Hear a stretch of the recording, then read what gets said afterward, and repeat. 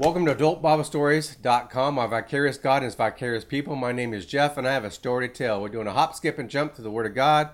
We're doing 2 Corinthians today. If you've never been in the Word of God, it seems a little bit intimidating. You wonder where certain scriptures are, or if it's even in the Bible. That's what we're going to go through. We're going to highlight certain scriptures we may have heard spoken in church, and you want to know, where is that? Or if is it in there, and so forth. So let's hop, skip, and jump. And we're doing 2 Corinthians chapter 1. We're going down to verse 1. It says, Paul, an apostle of Christ Jesus, by the will of God, and Timothy, our brother, to the church of God in Corinth, together with all the saints throughout Achaia, something like that. Together with all the saints. That's the first phrase I like to pull out. Together with all the saints. God has created us for fellowship. God has created us to be together, be bound together. You know, there's no more Greek, no more Jew, no more male or female in the aspect as far as spiritual understanding is, so that we're all, means God doesn't respect one group over another one. And we're living in a world that could really take that out of context, saying, well, there's no more male, no more female. Now they have like 100 different, whatever. But anyway, together with all the saints, we're supposed to be together with one another. We need to be growing together with one another. We're one body, the body of Christ, and we all have our place. So we need to gather together more and more often, especially as the days grow darker. Let's hop, skip, and jump down to verse 3. It says, Praise to all God, the Father of our Lord Jesus Christ, the Father of compassion and the God of all comfort. The Father of compassion. As many people don't think that God is compassionate. They think that God is harsh and that Jesus came to hold back God from really, demanding justice on us. But that's not true. Jesus says, if you've seen me, you've seen the Father. And Jesus was very compassionate. And if you read the Old Testament through new eyes, through being born again, through understanding, through, who just God is, you see God crying out through his prophets, please repent, please return to me, because I don't want justice to come, I don't want judgment. Jesus says God rather have mercy over judgment. And so you'll see the God of compassion even in the Old Testament. When Adam and Eve sinned, God is the one who created clothes for them. They were trying to get things out of leaves, out of fig leaves, but God actually killed, an animal, a sheep, and clothed them, and then gave them a promise that one day that He will return them or return their seed to the garden. So the Father of compassion, the God of all comfort. If you're being comforted, is a God who loves to comfort those who come to Him. We seem to think a lot of deism. I kind of grew up as a deist, not because my parents brought me up that way. I don't know how I got there, but that's where I got there, believing that God, did create us, but He had nothing to do with us. God didn't have anything to do with our everyday life. He didn't intervene in anything. He didn't give us any understanding. We're just kind of stuck on our own.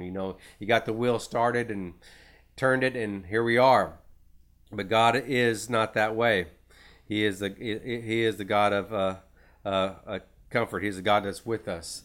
He comforts us no matter what situation. We can come to Him and say, Lord, I don't understand. I missed it. I'm short of understanding. And God will comfort us.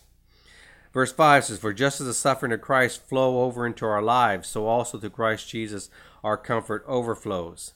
So let's get what overflows here. For just as the suffering of Christ flow over, so also through Christ our comfort overflows. A lot of times we stop there. It's enough. Vinegar and oil. I'll take the oil. I just don't want the vinegar.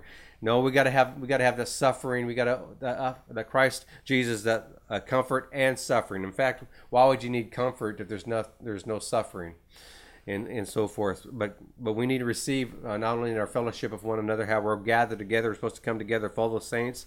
There are going to be people come together every time you get together in a church or get together as Christian, fellowship. No matter how it comes together, there's going to be some people who are suffering, and there's going to be some people, comforted. And so you need to share in that suffering and share in that comforting, and so we can all be on the same page in the Lord Jesus Christ. But I know a lot of Christians who don't want to take part of any of that suffering whatsoever. They have enough suffering in their own life, and they're certainly not going to comfort anybody else because they don't want to take part of it. And there's other people who just live a life of suffering, no matter how good it is or how much God does in their life. They just, they're always suffering for Christ in one way or another. But we need to have that overflow. Jesus is going to overflow us in both that comfort and that suffering. Let's go to verse 8. It says, We do not want you to be uninformed, brothers, about the hardships we suffered. Uninformed. So Paul is telling us that he's getting ready to tell them some things that he doesn't want to uninform. So Paul is not complaining. We know we hear Christians and preachers and stuff complaining about all they have to go through, or sometimes they're trying to exalt themselves. They seem to think the more problems they have, the more Satan is trying to beat them down. But the scripture says that it's hard for the transgressor, and for the righteous the day gets brighter and brighter. And we'll get more to that. But he says, we do not want you to be uninformed. So Paul says, I want you to be informed, which I don't want you to be uninformed means I want you to be informed through some things we're going through.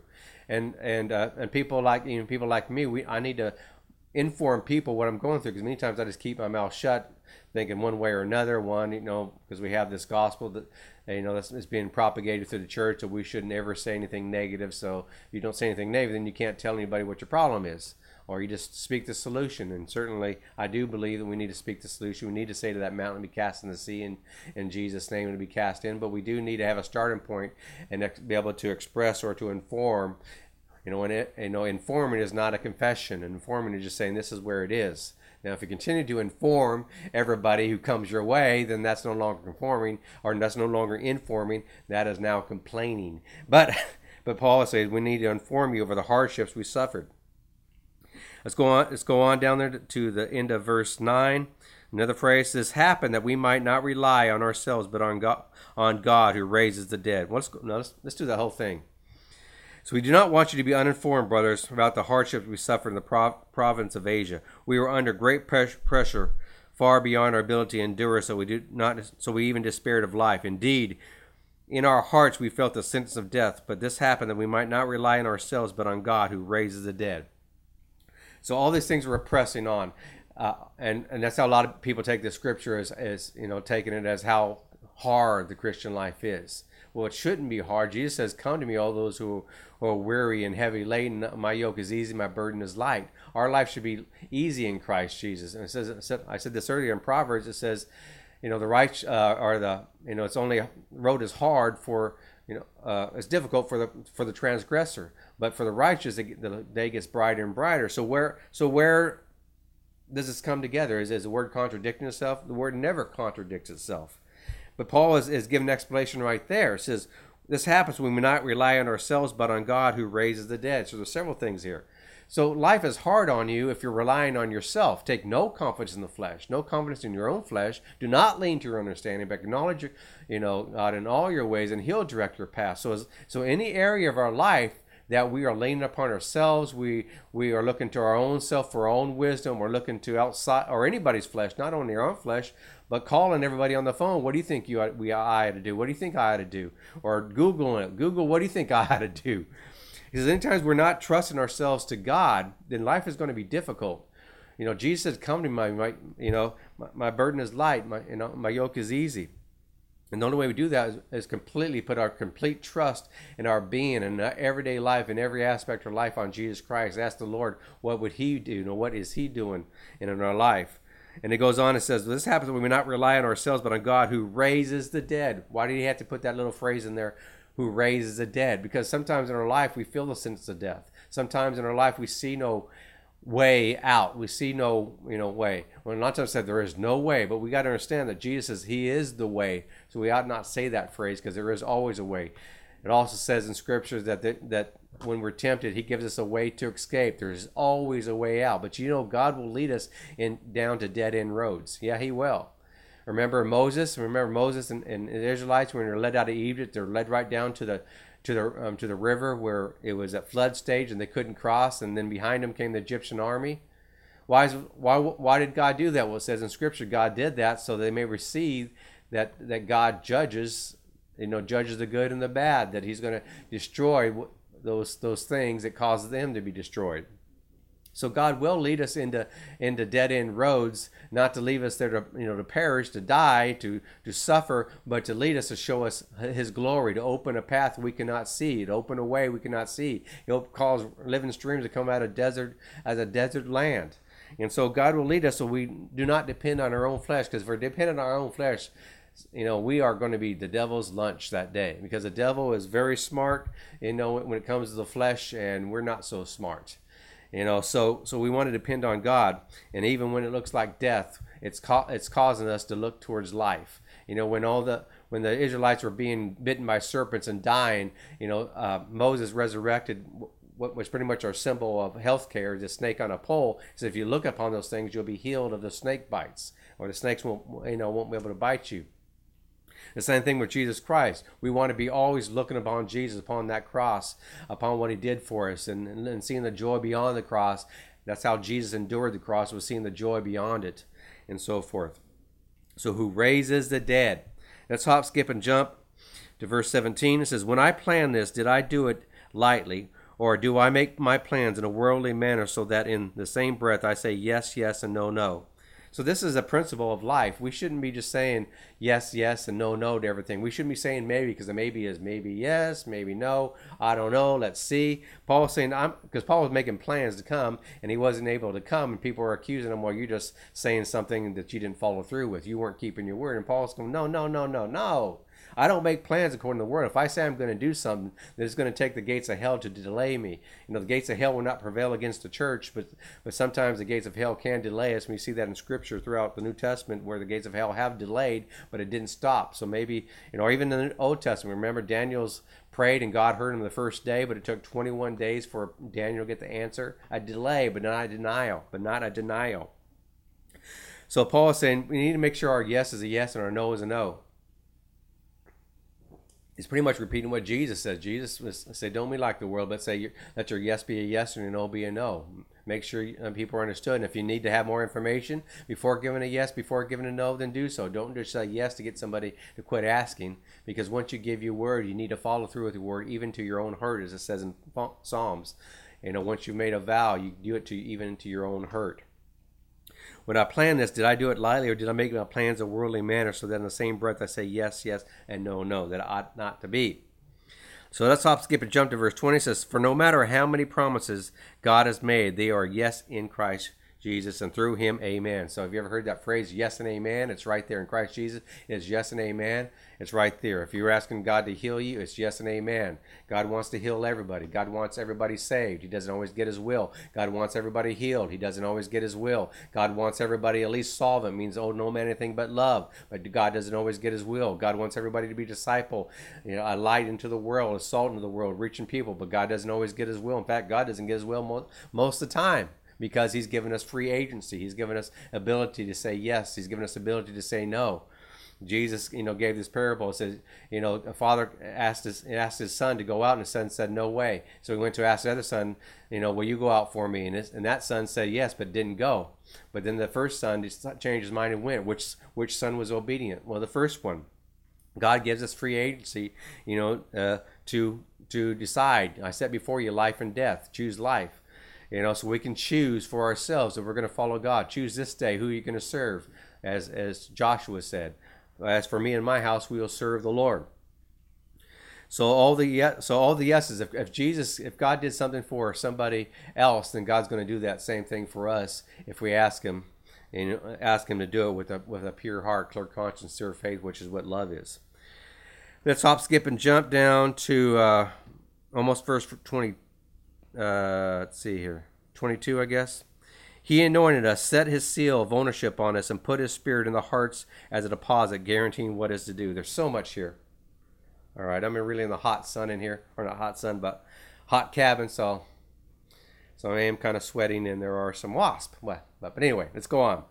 He anointed us, set his seal of ownership on us. So we are owned. We are owned, and we're bought with a price. We're not of ourselves. We still have a choice.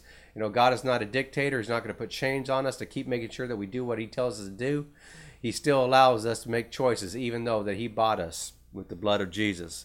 But he anointed us and set his seal of ownership. So there's a seal on us. We see in the New Testament, the book of Revelation, that the Holy Spirit tells, or the Holy Spirit puts a seal upon puts our angels or something. I can't remember exactly. Puts a seal on man. God's seal. And we found that God put a seal on Cain so nobody kills him. But Christ, he anointed us to put a seal of ownership on us and put his spirit in our hearts as deposits. So actually, he puts our Holy Spirit in our heart. Jesus, who was raised from the dead, he has a physical body. Even when the disciples, Thomas put his hand in Jesus' physical side, and Jesus holds in his hands to touch him. When Jesus ate fish, at the resurrection, or one of the mornings after the resurrection, on the beach with the disciples. So Jesus has a physical body, and he's physically sitting at the right hand of the Father to this day.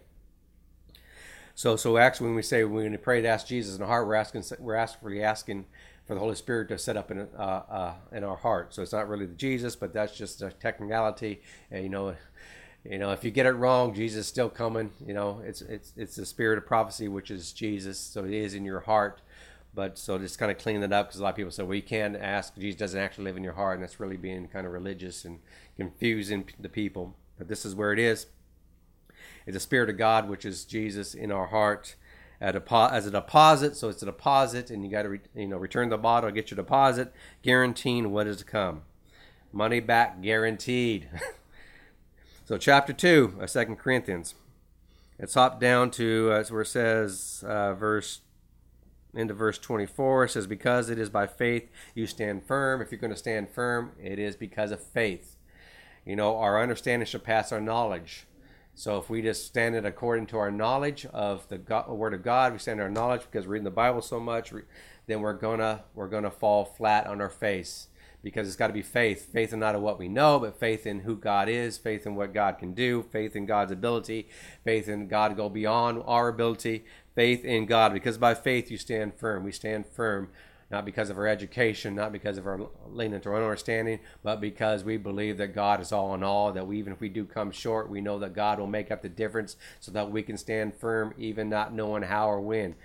It tells us in the book of Ephesians to stand and to not all stand. Sometimes we just got to stand because we don't understand. We don't understand, so we have to stand. We don't know what else to do because we've done all. So we just stand knowing that God is going to come through. That if we missed anything, if we missed any I's, God's going to dot them. If we missed any T's, God's going to cross them. If we left out a P, He's going to put it in there. If we left out a Q, He's going to put it in there. Because by faith you stand firm. We can't stand any other way but in faith. Without faith we cannot please God. Let's go on to we're staying in chapter 2, going to verse 7. It says, now instead you ought to forgive and comfort him, so that he will not be overwhelmed by excessive sorrow. I urge you, therefore, to reaffirm your love for him. So Paul's talking about, remember in 1 Corinthians, they had to cast out a guy in the church who was involved in a sex scandal. So it seems like they had sex scandals at the beginning of the church too. A lot of people say, we need to return to the book of Acts. Well, they had sex scandals back then too. And it's not a good thing back then. It's not a good thing now. Paul dealt with them. You want to know how the Catholic Church need to deal with sex scandals? You need to know how the Protestants deal with sex scandals, how the Orthodox deal with sex scandals. It means discipline. It means putting the person out who's unrepented out of the congregation, out of the fellowship of believers, long enough that they come to their senses, come to their mind, and want to return and have that comfort on them. So Paul's saying, here's a person who repented. Here's a person who got out of the sex scandal, who quit doing those deviant things, and came back and says, you ought to forgive and comfort him. Why? You got to forgive him. We can't, where people are forgiven. We are a kingdom of God, a political system in one aspect, but we are a kingdom of grace, not a kingdom of laws.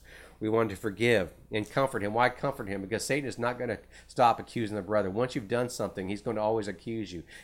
Satan's going to gather up people to always accuse you. Once a drunk, always a drunk. Once a liar, always a liar. Once a, sex offender, always a sex offender. Satan is never going to stop accusing you, especially when he had the right to accuse you at one time. And to comfort him. Why to comfort him? Because the heart is condemning. God put our heart to condemn us. When we, our heart should, well, let's take back. Our heart can condemn us. God has given us new heart, but even then, when we go against the Word of God, the heart will condemn us. But our heart condemns us. God is greater than all things. It says, in I think in 1 John. And so we've got Satan, who's accuser of the brethren. You got other people accusing us because of what we did yesterday, we're no longer doing. Thinking we're going to do it again, and it does take time to get people's trust again. And then we have our own heart condemning us, so that we will not be overwhelmed by excessive sorrow. I urge you, therefore, to reaffirm your love for him. Right? Reaffirm, because if you affirm your love to somebody, you often have to reaffirm. Remember how Joseph had to reaffirm his love to his brothers over and over and over and over. Remember his brothers, sold him as a slave, and he was taken away for many years. And then the brothers end up going to Egypt, and that's where they ended up staying because Joseph took care of them. But when Jacob died, their father, they lied to Joseph and says, remember, what Jacob told us, that you would never harm us. And Joseph says, what you meant for evil, God meant for good. So he never blamed his, at a certain point, he never blamed his brothers for the life that he had to endure.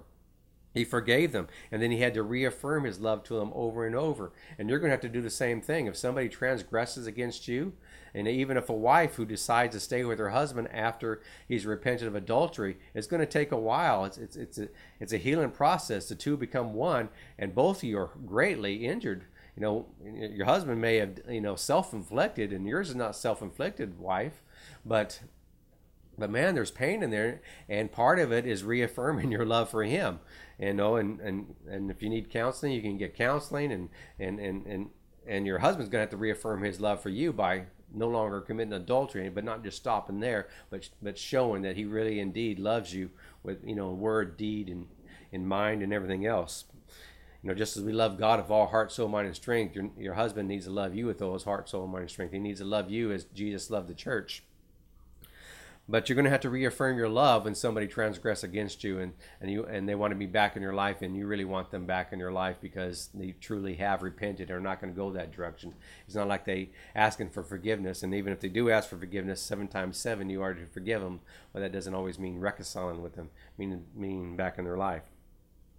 But you're going to have to reaffirm your love for people that are really repentant or really want to change and are changing. Verse 11, it says, in order that Satan might not outwit us, for we are not unaware of his schemes. So Satan will outwit us if we stay in bitterness, if we stay in unforgiveness, if we don't help our brother recover himself. If we don't, if those who are spiritually help your brother recover himself, or help your brother be reestablished, or reaffirm your love. If we don't reaffirm our love to somebody, or we don't get reaffirmed, Satan has an upper hand. He will try to take us down because condemnation is great. Accusations are great. And we often say sticks and stones may break our bones, but words never hurt us, man. Words will break you faster than sticks and stones, I'm telling you. So let's hop, skip, and jump. We're staying in chapter 2.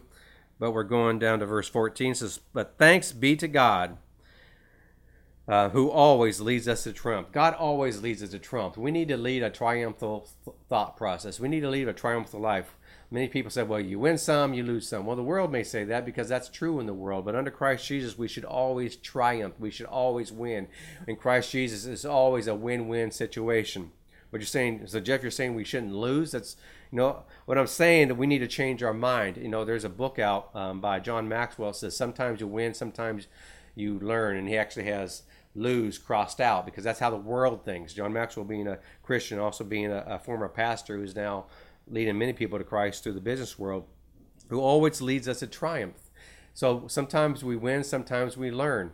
But if we're learning, eventually we will change our mind and change how we do something. We will triumph in matter. Many times we have to go out at a situation, at a downfall, at a sin, many different ways before we actually win. But God is still leading us to triumph if we're learning from our mistakes, if we're learning where we went short, if we're learning that we cannot trust in ourselves, we can put no confidence in our abilities. Even though we have a greater ability today than yesterday, if we have a greater understanding today than yesterday, a greater knowledge, a degree, 2 degrees, a master's, a PhD, whatever. It is God who leads us to triumph. So no matter what situation come in, God gives us as many times as we need to triumph over it. So sometimes we win and sometimes we learn, but if we're learning, eventually we will win. So we need to get rid of this mindset that we are called to lose, that we're always going to fall short of the glory of God. Well, won't we? Well, yeah, as long as we're in this life, we're going to fall short of the glory of God. But if we think that way, we're going to fall real short. Whatever goal you set, at least you're going to get higher than no goal. So who always leads to triumph? He's always going to lead us to triumph. And those of us, even if we fall short and die, he leads us to triumph because we're going to glory, man. We're going to heaven. We're going to eternal life of Jesus Christ, where there's no more sorrow, no more pain, no more hurt, but only victory in Christ Jesus at all times for all ages. So he's always leading us to triumph. We can choose to triumph or we can choose not to triumph. But if we know that God is on our side, there's more for us than against us, then he will lead us to triumph. And no matter if we fall short of the goal line, we can get right back up and pass that goal line the next time around. He is always leads to triumph. Everything he asks for, he's not going to lead us to fail. He's not going to lead us to show us just how ugly we are. We always, if we love God, we're going to find that out. Ooh. Isaiah, he says, Isaiah thought he was a real righteous man until he got into the presence of God. He was a preacher until he got in the presence of God. He got in the presence of God and says, oh my, I'm a man of unclean lips. And he asked the Lord, to put, to clean his lips so that he can speak. But before that, he didn't know that. And we can look at the Word of God. We can look at the Ten Commandments and think we're better than somebody else. But I'm telling you, when you get in the presence of God, you're going to say, oh man, I've fallen short. Oh man, am I dirty. I need you, Jesus. But so when we're in the presence of the Lord, we're not going to have to worry about and down ourselves and call ourselves worms and think worse, because we're going to know that. Jesus knows that. And so he restores us, restores our soul, and leads us to triumph, because he doesn't want us to lead us to defeat. And if your mind is always thinking of just how bad we are, then we're going to be led to defeat. Now, the other people are always thinking about how great they are, but they're not in Christ Jesus. They're not thinking about it all because it's what Jesus has done for us and the work that God is doing in us. So that's another, other side of the ditch. But when we're in Christ Jesus, he always leads the trump. When we're in relationship, when Jesus says, come to me, all those weary and heavy laden, he's leading us to triumph. He's not going to lead us to failure. He's not leading us to stick our head in some dirt and say, look at this message you created. Even Adam and Eve, there's no mention of God telling them, man, Adam, do you understand how bad you messed up? Do you understand that you let sin in this world, that everything is going to be destroyed, that there are going to be millions upon billions of billions of people go to hell because of what you did? No, God never did that. God never told Adam just how bad he sinned, and God has never told you just how bad, just how big of consequences that you've done, how the repercussions of your sin went out and reached many people. Because if God told you that, we just melt in death. We just melt in fear and sorrow and shame, and we couldn't raise back up. But God causes us to triumph. God causes us to get back on our feet and to move forward and to press forward. Forgetting those things and lie behind and press forward. So that's a sprinkler system outside if you're hearing that sound. So let's hop, skip, and jump in chapter 3. And we're going down to verse 6. It says, not of the letter, but of the Spirit, for the letter kills, but the Spirit gives life. The letter kills, meaning the Old Testament kills, or all the commandments that God kills. It's supposed to kill the flesh. But the Spirit gives life. If all you do is kill the flesh and you don't have the Spirit of life, which is Christ Jesus, if you don't understand the spirit of the law even, then you're not going to be raised up. You're not going to be able to triumph. So he's not a minister of the letter. It means he's not trying to condemn people. He's not trying to show people all the ways they've done wrong, all the ways they've fallen short of the glory of God. Now, there may be a time to do that, especially if you're going out and says, I don't believe in this God thing, I don't believe in this Jesus thing, then you need to kill their flesh, then you need to bring up the law so they see their need for a Savior. But those who are born again, you say, I'm not going to teach you the law because the letter kills. But the Spirit gives life. And if you want to triumph in all matters, then you got to know the Spirit gives life. You got to know that God is with you. You got to know that you're well able and to do it, that God is well able and willing to help you through a situation, whether it be one of sin or of excellence and so forth. But the letter kills. Now I teach. Some people may accuse me, of teaching the letter of the law, but no, I teach the spirit of the law. I don't teach the letter of the law. I don't teach that if you obey these things that you're going to go to heaven. In fact, I teach if you obey these things, then you have to obey all things, and you can never sin, or you're going to hell. Because only in Christ Jesus can a person be born again. Only a person in Jesus can reach eternity and receive Jesus Christ and heaven. For the letter kills, but I teach the spirit of the law. Let's take tattoos. The letter of the law says don't get a tattoo, and there's a lot of people teach if you got a tattoo, you're going to hell. That's the letter of the law. Why did it say don't get tattoos? Because they were marking in the flesh, death, people that had died, or tattoos were also a sign of slavery, just as earrings back then were a sign of slavery. So if you have an earring, if you're going to teach on the law, you have an earring, then the letter of the law, then it says you're a slave to somebody. Remember, it says in Leviticus, if somebody is in your house and after 7 years you restore them, they have the chance or opportunity to go, but if they decide to stay, then they become a servant and you pierce their ear. So it's a sign of slavery. Now, what is the letter? What is the the spirit of the law. The spirit of the law is don't become a slave. The spirit of the law is don't be mastered by anybody. That we all have the same access to the Lord Jesus Christ. We have the same access to the Father. We don't need to become slaves to men. In fact, Paul says don't enter into slavery. Don't enter into the same bondage. Don't go to God or don't go to man as being God. Don't go to man as being the manufacturer, as who's created you. I mean, too many times we're going to one another trying to figure out what to do in our life, and we don't ourselves don't know what to do in our life. We all need to go to God. So it says don't. So it says so the spirit of the law is don't become a slave. You know, personally, I kind of like some tattoos. I think there's a lot of tattoos that need to be wiped off, but there's some people. I mean, tattoos seem to make them. I would never get one because I just don't want to have something, you know, permanent on me. But so forth. But I don't know. You know, when we get our resurrected bodies, I don't know if you'll have those tattoos on your body or God will wipe them off. I don't know. But anyway, not condemning you for having a tattoo because many people had tattoos before they're saved, and if you even got a tattoo after you're saved, you know, don't. If you live by the letter, then you're going to die by the letter. But if you live by the Spirit, you're going to live by the Spirit. If it's a tattoo that's really anti-Christ and 666 or something that's not, you know, glorifying God, then you probably, you know, at least cover it up if not get rid of it. But know this, you're not going to, you know, receive Jesus Christ and then get, you know, not, you know, denied access into the kingdom of God because you have a tattoo. The letter kills, but the Spirit gives life, and that's true on many things. You know, the letter talks about the letter of the law talks about tithing, and there's people who demand that you tithe, and I'm a great believer of tithing, but I teach the spirit of tithe. The spirit of tithe comes from Abraham before he even was in the law.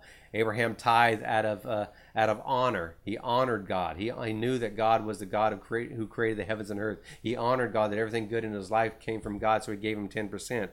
That's a spirit of the law. That's how I tithe. I tithe all the time. I don't tithe according to the law. I tithe according to my heart. My heart loves God. It loves to give 10%. It loves to honor God. But there's a lot of people, and I do read out of Malachi and so forth, but I don't teach it with the presence or with the force of the law. I teach it as honor. It is a law, but it's got to be obeyed through honor and not by law. So let's hop, skip, and jump. Hope that I understand that a bit more. Let's hop, skip, and jump to verse 12. It says, "Therefore, since we have such a hope, we are very bold." So you need hope to be bold. And many times, many Christians are not out there being lights in the world because they don't have that boldness, and they don't have that boldness because they really don't have the hope. They're losing hope in this lifetime. "Since we have such a hope, we are very bold. We're not like Moses, who had put a veil over his face." Remember, Moses came down from the mountain, and his face was brightly lit because he was in the presence of God. He saw God face to face, and so he had to put a veil because it blinded people. But we're not like Moses. We're not supposed to hide our light under a bed or under a bushel, as Jesus said. Jesus says, "You're the light of the world." Jesus is the light of the world. When we become born again, he put his light inside us, and we are now light in the world because he's in heaven. And it says not to put a veil over. Don't cover up that light. That doesn't mean we need to be, have this flashlight and go stick it in people's eyes and blinding them. Sometimes you can walk into the house and kind of look up towards the sun, and all of a sudden you're just combobulated, disoriented because that light is so bright. And many Christians do that too. They go into the darkness with big spotlights, and they're trying to show their own righteousness on people and blinding people. That's not what he's talking about here. He's talking about not hiding this incandescent light, not to hide in this light that gives people vision to see. When you walk into a dark room and you turn on the light, your eyes might flicker like that, might get used to it, but you should be able to see how to clean up. Because if you're walking to a room that's messy, then you're going to trip, you're going to fall, you're going to hurt yourself. So you turn on the light first. We as Christians need to turn on the light. When this earth was created, God created the heavens and earth, and it was void. It was without form. It was really messed up. Then God said, "Let there be light," because there has to be light on a situation before you can even confront the situation, before you can correct the situation. I guess you can clean your room in the dark. I guess you can take a shower in the dark, but you may miss behind your ears. You may miss something, and you will miss something. So we need to be a light in the world before we even speak. We need to say, "Let there be light," but before we even trying to, correct somebody, we need to make sure the light is on. Before we, helping somebody get the dirt off them, we need to make sure the light is on, and the light is Jesus shining through us. But many times it says, since we don't have that hope, so we're not bold, so we kind of turn down that light, or we try to cover up that light. We try to, filters on our light. In cameras, you can put filters on and make it look different ways, because we don't have that boldness, because we don't have the hope that we should in Christ Jesus. We have a hope that one day we have that hope that we're forgiven. One day we make it to heaven, but we don't have a hope of being a strong enough Christian, to be a light in the world, because Satan, who's accused of the brethren, he's always going to point out where we're falling short of the glory of God, where we're falling short, not being like a Christian. You should never let the world tell you what a Christian is, because they don't know what a Christian is. And even ourselves, we are just learning how it is to be Christ-like. And so, but our light needs to be shined. We need to not put a veil. We need to be in people's face, but we need to let that light shine in everyday practice without trying to cover it up, without trying to put a veil over us so people don't see that we're a Christian, by keeping our mouth shut, by ducking away when they ask questions, and so forth. Hop, skip, and jump. Let's go on into verse 14. It says, has not been, talking about the old covenant is read, it has not been removed, because only in Christ is it taken away. So the old covenant is not removed. The legalism is not removed. The letter of the law is not removed until we're in Christ Jesus. The law is only removed when we're in Christ Jesus, because the law leads us to Christ. But once we're in Christ, the law is no longer trying to raise us up. The law is no longer trying to lead us to Christ, because we're in Christ. And so we no longer look at the Ten Commandments, whether we've been good or bad, but we look at what Jesus did, and he says it is good. And when God created the heavens and earth and created the days, at the end of each day, he said it is good. He's redeemed, he deemed us good. He deemed that day good. In Christ Jesus, we are redeemed for good. So we're not looking at the law for righteousness, or where we've fallen from righteousness or come short of the glory of God. We're looking at Jesus, who will correct us. Remember Jesus in the book of Revelations, he says, I have this is what you're doing well, this is what you're doing well, but this is what I have against you. That is a relation with Jesus. Jesus knocked on the door, says, let me in so I may sup with you and teach you my ways. So if you're in relation with Jesus, he's going to tell you where you're falling short. He's going to correct you and where you need to be corrected. You don't correct a prostitute on smoking. They have bigger issues. Of course, the biggest issue is not knowing Christ and what he believes about the body, and what he believes about the value of the person. You need to start with the value of the person in Christ Jesus, rather than an outer problem, smoking.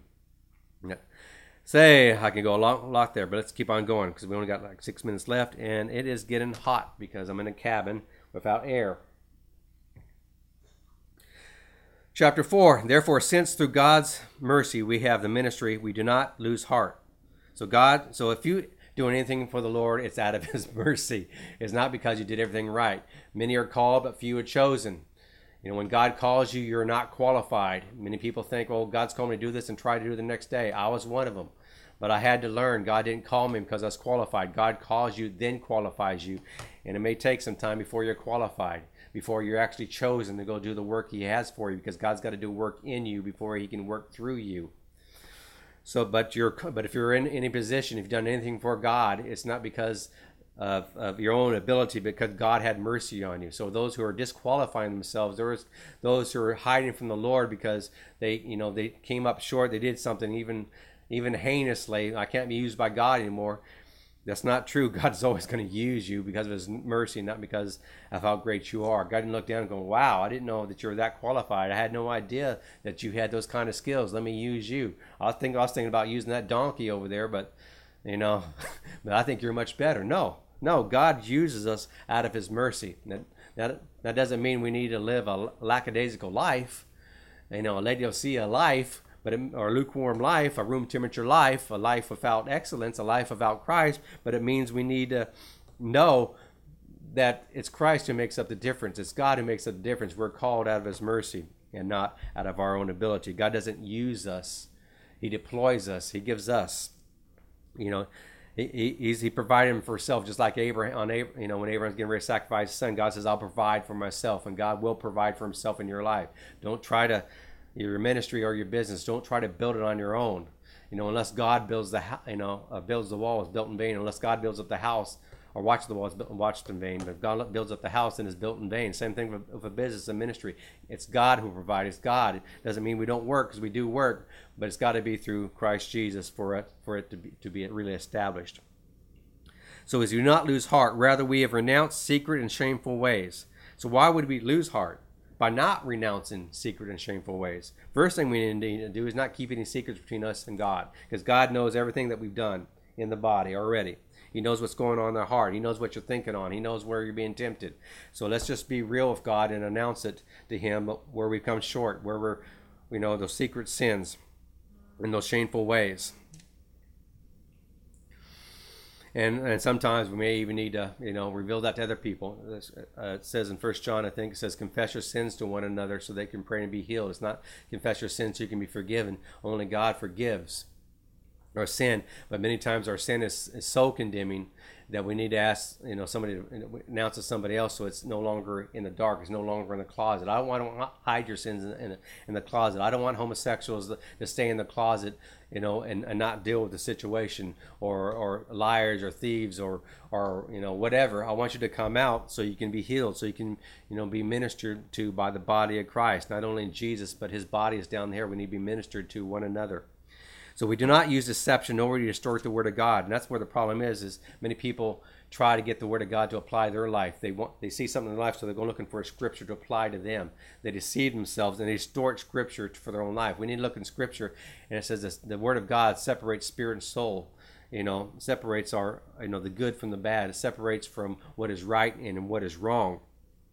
But many times we try to deceive ourselves and distort the word of God for our own purposes, and it does not give God glory, and it causes us to eventually lose heart. How do you lose heart? It means you become discouraged, disappointed in a situation, and so forth. So let's hop, skip, and jump to verse 3 because we only got a few minutes left.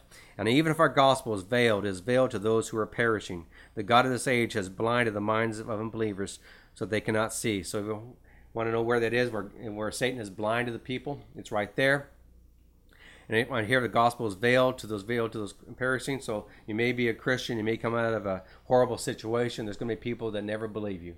No matter how much you've been changed, no matter how much you transform, they're going to think that you're of the same darkness as them because they are, the veil is over them. They have sunglasses on. There's sometimes my mom forgets to take her sunglasses off when she comes into the house, and everything is darker. Why is everything so dark? We need to open the windows, turn on the lights.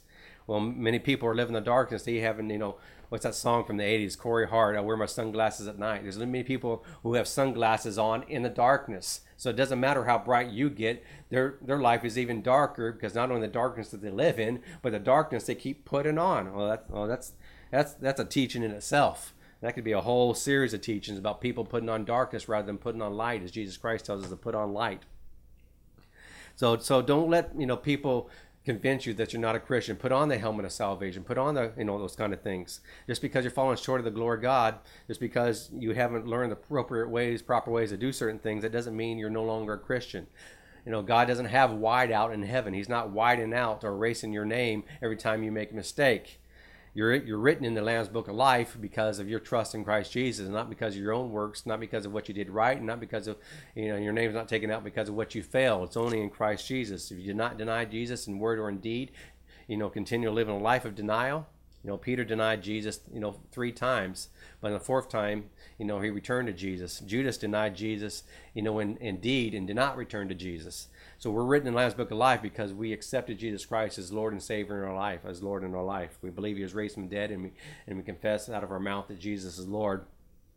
And the more we follow him, the more lordship he takes over us, not out of a dominion and not out of being a despot, because he's not a despot, but because we kindly give it to him because we know that he knows more than us, right? You believe that, right? You do believe that God knows more than us, that we don't know everything, that we know what we know, and sometimes we don't even know what we know, because if you think you know, you don't know, as Paul says. But hey, that's another scripture, another day, another time. So let's go on to verse 5. It says, "For we do not preach ourselves." And so we don't go preach ourselves. We don't go around telling people, here's 12 steps you need to do because this is what I did, unless they're grounded and rooted in the love of God. We preach Jesus Christ. We preach Christ crucified. You have 12 steps and say, now it's a higher power. Well, now you're preaching yourselves because there is only one higher power. Well, I guess there is higher powers if you want to be technical. Angels are stronger than us. They're wiser than us, have more, light in themselves if we're not in Christ Jesus. But we not preach ourselves. We preach Jesus Christ. We need to preach that he is first and foremost, that he needs to be the center of any program, the center of all things if we're going to be healed, delivered, and set free. Let's go on to verse 7. It says, "But we have this treasure in jars of clay." If you ever wonder where that band come, why they call themselves Jars of Clay, it's right there. to show us all surpassing powers from God and not from us. We are hard pressed on every side, but not crushed, perplexed, but not in despair, persecuted, but not abandoned, struck down, but not destroyed. So Paul was talking about how hard life was earlier, but now that he has learned to depend on Jesus, the hardships are not taking him down. In fact, one time in the book of Acts, a serpent, a venomous serpent lashed onto Paul, and Paul just shook it off. People thought we're waiting for him to die, but he didn't. He shook it off. So we can have, discouraging things going around us. We can have circumstances that are not in favor, but still not be beaten down. Still have the joy of the Lord, which is our strength to endure those things. And it goes on, we carry around in our body death of Jesus, so that the life of Jesus may also be revealed in our body. For we are alive, or always being given over to death. If we're going to be a Christian, we're always going to be given over to death. Why are we always going to be given to death? Because we died with Christ. It says we are buried with Christ, but we're always resurrected with Christ. So count ourselves dead. So our flesh is always going to want to be resurrected itself. It's always going to want to come back. Your flesh never gets better, ever, ever, ever, and ever, never, never, never, ever, ever, ever. If you're becoming living a better life, a more righteous life, is because you learn to walk in the Spirit. Walk in the Spirit, you will not fulfill the lust of the flesh, but the lust of the flesh is always going to be there for your choosing if you want to choose that. So that's the reason that God always gives us over to death. Because when we're always given over to death, it's killing those things that are ungodly in us, and that we can live a life of righteousness, live a life of light, and not live a life of darkness. And if that death is working in us, it's working life in somebody else. Because how many times have you seen some people that think that they're perfect, and so you're falling short, and you just want to give up? But when you see somebody who shares with you what they're going through, and you see them going through it strong, and even if it's long, they're still going through it strong, then it brings courage into you that you too are worthy of God's affection, that you too are worthy of God's pottership, if that's even a word, that He is the potter and we the clay, to fix you and repair you and make you even better. So death is always working us. One time and this is often taught, maybe see, deny yourself, pick up your cross, take up your cross, deny yourself, for we are alive in Christ, always being given over to death. Some people, talking about death to self or crucify your flesh. And that's all kind of the same message. But death is always working us so that other people may see that God is at work in us, that we're not made perfect yet. We have not reached that line of perfection, that we're all going to cross that line at the same time when the resurrection comes. So death is always working us, but life isn't working you. Because when you see me go through something and I've come out strong, that God has shown Himself faithful, then you too are going to be encouraged to go through that valley of the shadow of death so that God can work a thing in your life as well. Therefore, we do not lose heart, yet inwardly we're being renewed day by day. So when I lose heart, you got to be renewed. And walking with the Lord is a day to day. If you want to have a relationship with somebody, it cannot be a long distance relationship and be strong. It needs to be day to day. Let's go on to verse. So we fix our eyes not on what is seen, but on what is unseen. For what is seen is temporary, but what is unseen is eternal. That's a whole message that God is bringing up to me about fixing and setting our eyes on something. We need to set our eyes on the seen. Everything we see is going to change. Even the good that's going on in our lives is seen. Even God is blessing you prosperity. Even if God heals you, you're going to die. God raised up Lazarus from the dead after being dead for 4 days, but he had to die again. That's why I don't understand why people want to, hit their snooze button. You got to wake up again and again and again. Why do you want to go through that kind of pain and waking up again and again? Just bite the bullet and wake up the first time that snooze alarm goes on, so you don't have to do it again. But even prosperity, building cabins, building houses. One day it's going to burn up. So the heaven and earth will pass away, but the word of God will never pass away. So we got to set our eyes on what is unseen, what is going to come. The kingdom of God is not here and there, but the kingdom of God is within us. The kingdom of God cannot be seen unless you're born again. You cannot even see the kingdom of God. Someday the kingdom of God will become visible to the naked eye, to the unspiritual eye, but not until Jesus returns us to earth. So we need to set our sights on what's unseen. So many times we set our eyes on what is seen. I fell short. I sinned again. Here's a 1 million time I've sinned in the same area, and we get disappointed and we lose heart, we step away. But we need to see what is unseen. We need to see what God sees. We need to see the end from the beginning. We need to see us winning rather than us falling short again and again. So we're way past our 45 minutes. So we're done with, I guess we'll head on to 2 Corinthians chapter 5 on the next episode, adultbiblestories.com. Our vicarious God and His vicarious people.